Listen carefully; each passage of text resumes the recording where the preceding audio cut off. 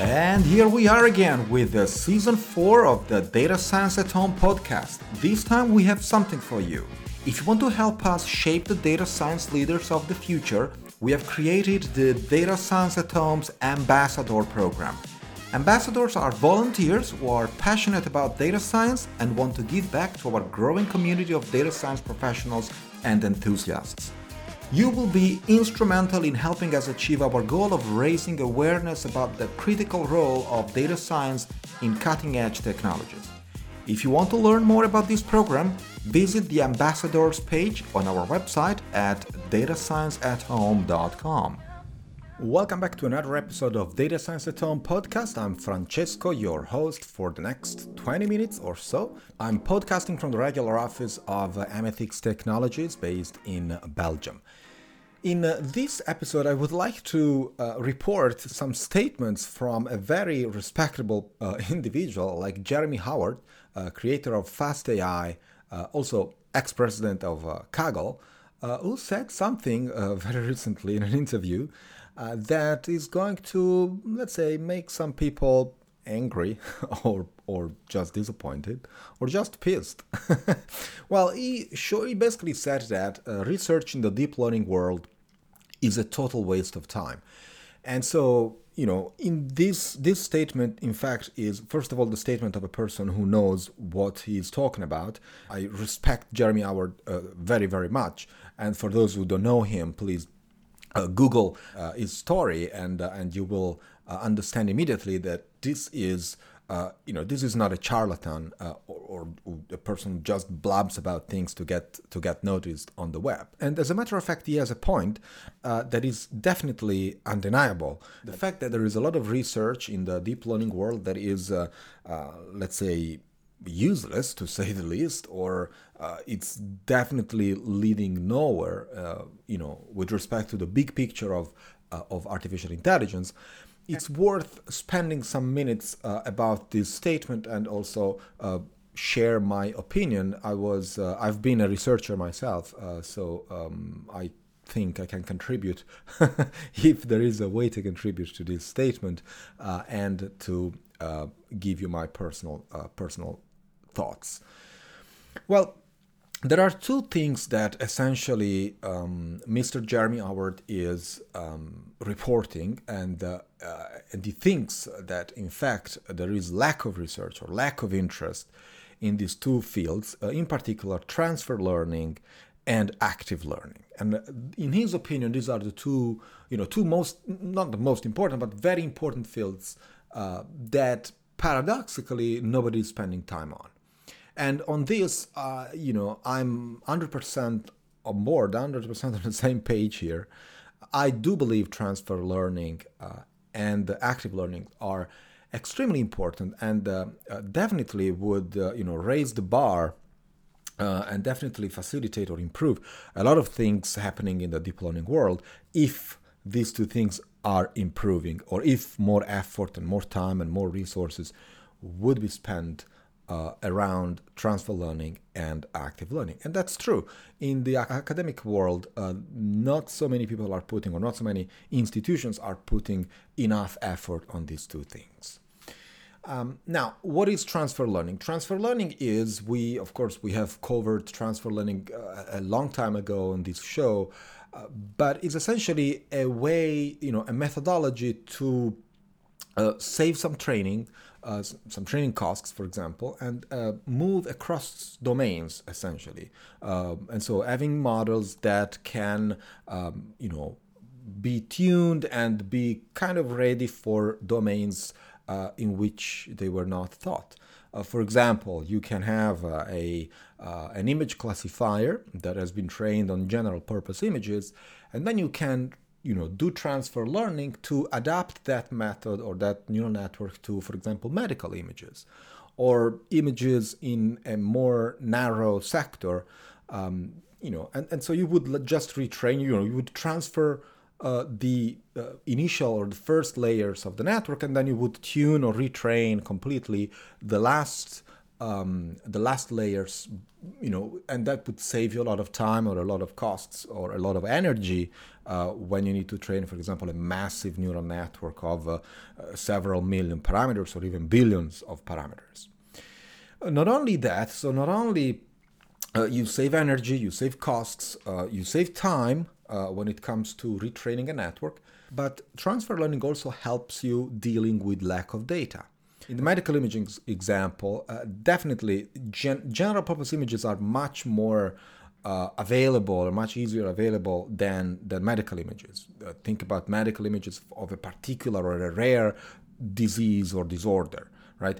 So in that case, retraining a network from scratch would definitely lead you nowhere, in terms of accuracy or robustness of the model.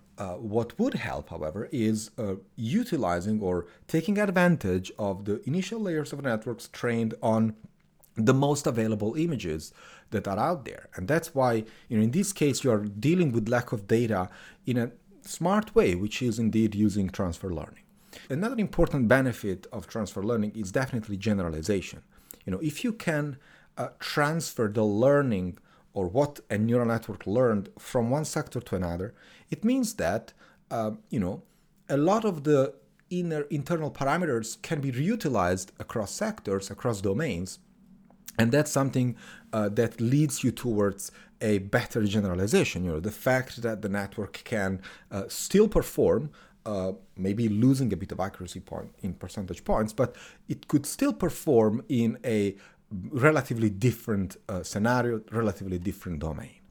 So, energy, lack of data, moving from one domain to another, generalization, costs, time are all benefits. So the statement of Jeremy Howard is, if all these things are there, like we get all these things for free, once we put effort in transfer learning, in the field of transfer, why nobody's putting effort on it, right?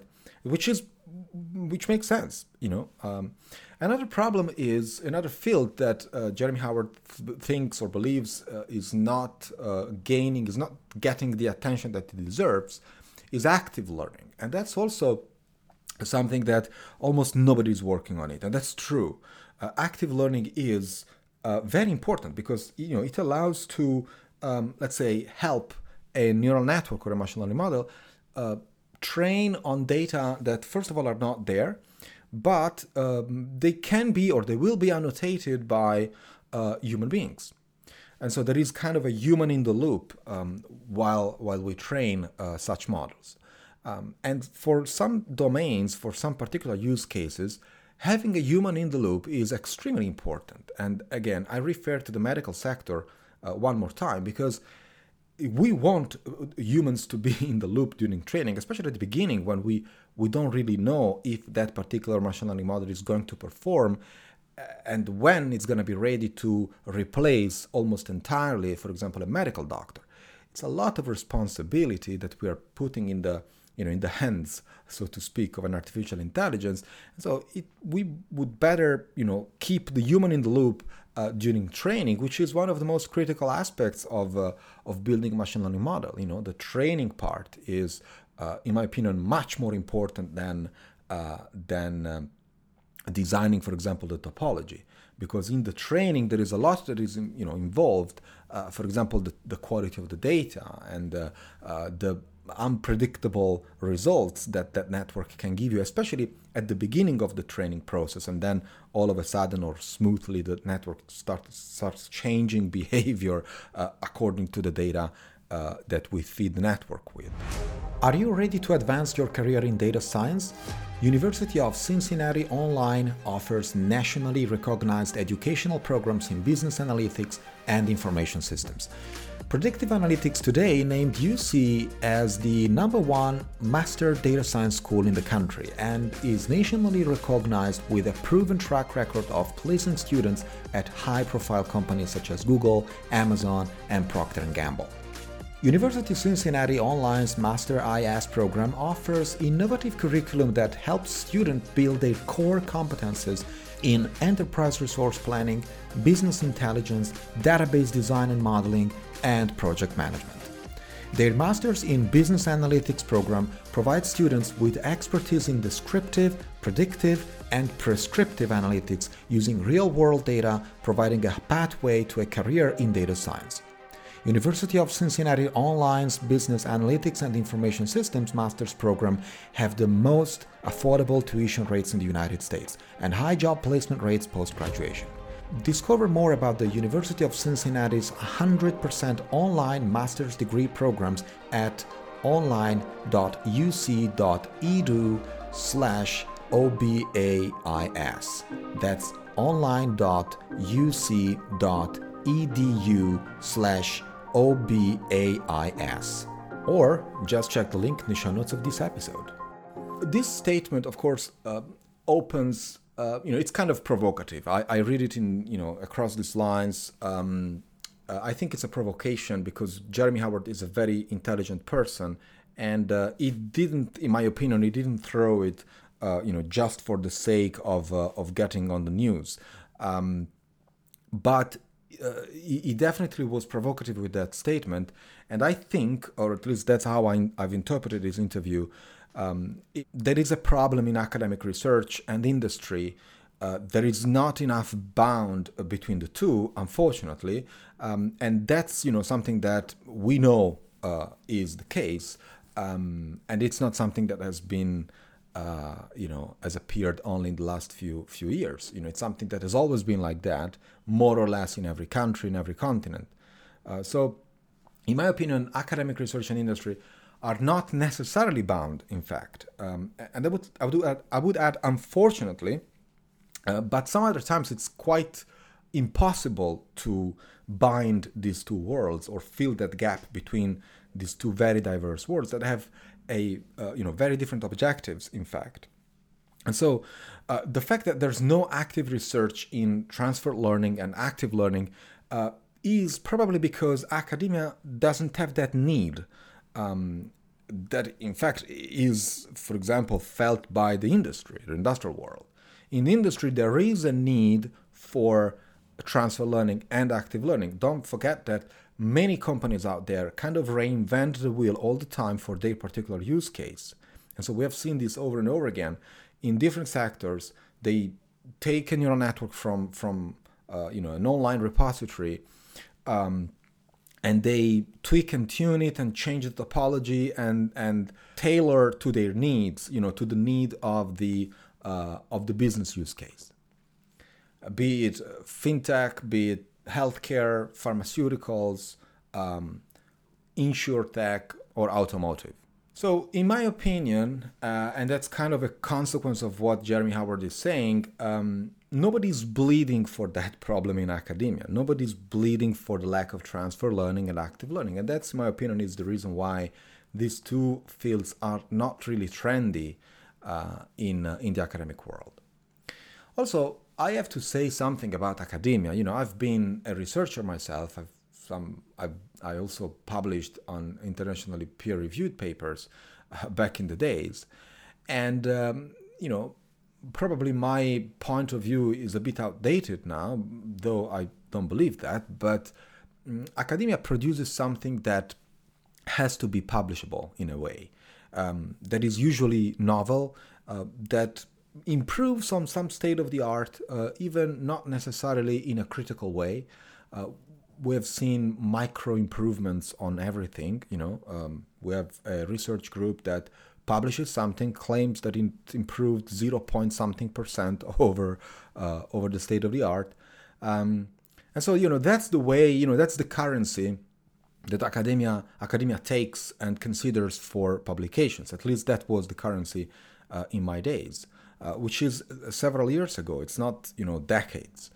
But more importantly, academia needs something that is scientifically sound, right? And can be explained with the tools that are pertinent to academics. And so they try to explain something that can be represented with a formula, a method that is sound, that can be proved as you prove a theorem, right? That's the currency. That's the language academia wants to talk. which is not necessarily the same language. In fact, it's never the same language that the industrial world wants to speak.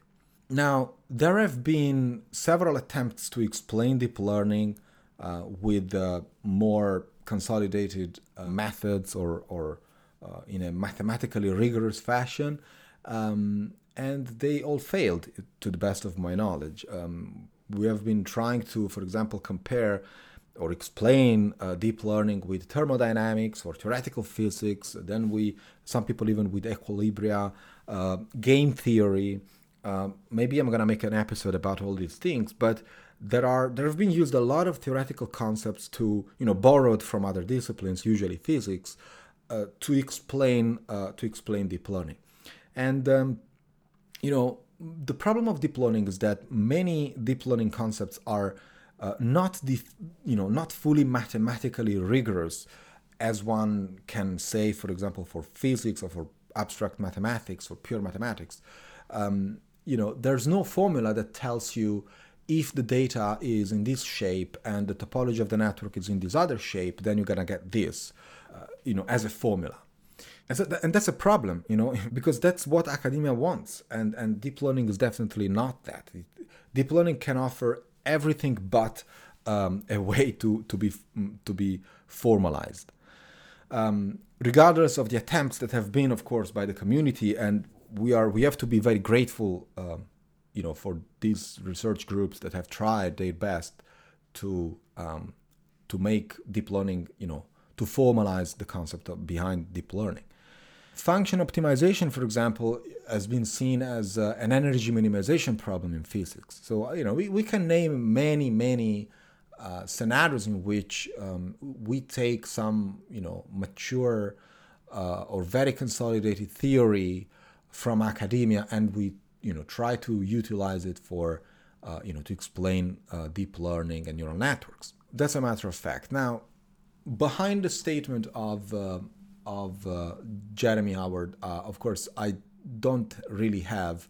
I'm not in the position to say who's right, who's wrong. It's definitely provocative. It's definitely something that it gives you food for thought, and a debate should be open about this, if we will. But it doesn't have to raise an eyebrow in that respect, in my opinion, because we have been doing this for several decades now. I see an analogy with, for example, computer programming. Now, academia taught me the basic constructs, the data structures and algorithms courses that I had. Another one on the theory of compilers, the pumping lemma, or whatever other concept, academic concept you might think of. But at the end of the day, the actual programming language constructs were left to, let's say, my passion, my time. It was not something that was taught in academia.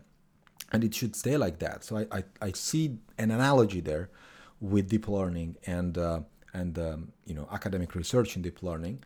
I agree with Jeremy that indeed, there is some sort of incompatibility with what is the objective of the academic world with respect to what the objective of deep learning models would be. But I would not say it's a total waste of time, that's for sure. If you asked me, is researching deep learning a waste of time, I would say not always. I would not say no, because it is sometimes, but not always. Many of the concepts related to, for example, function optimization are mostly coming from academic effort. Some other micro optimizations on network topology, I've seen, dozens and dozens of papers where they literally slightly changed the topology of a network and they have a new paper. Well, these are truly experimental.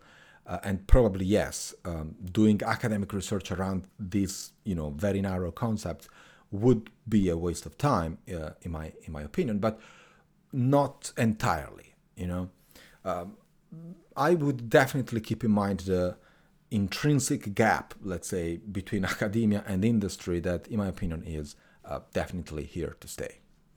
Well, that's it for today. Thank you very much for listening. I'll speak with you next time. You've been listening to Data Science at Home podcast. Be sure to subscribe on iTunes, Stitcher, or Podbean to get new fresh episodes. For more, please follow us on Instagram, Twitter, and Facebook, or visit our website at datascienceathome.com.